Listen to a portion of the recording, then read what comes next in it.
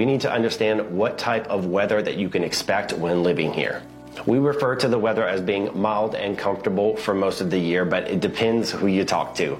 Our summers tend to be quite a bit long. We have humidity and it can be very, very hot.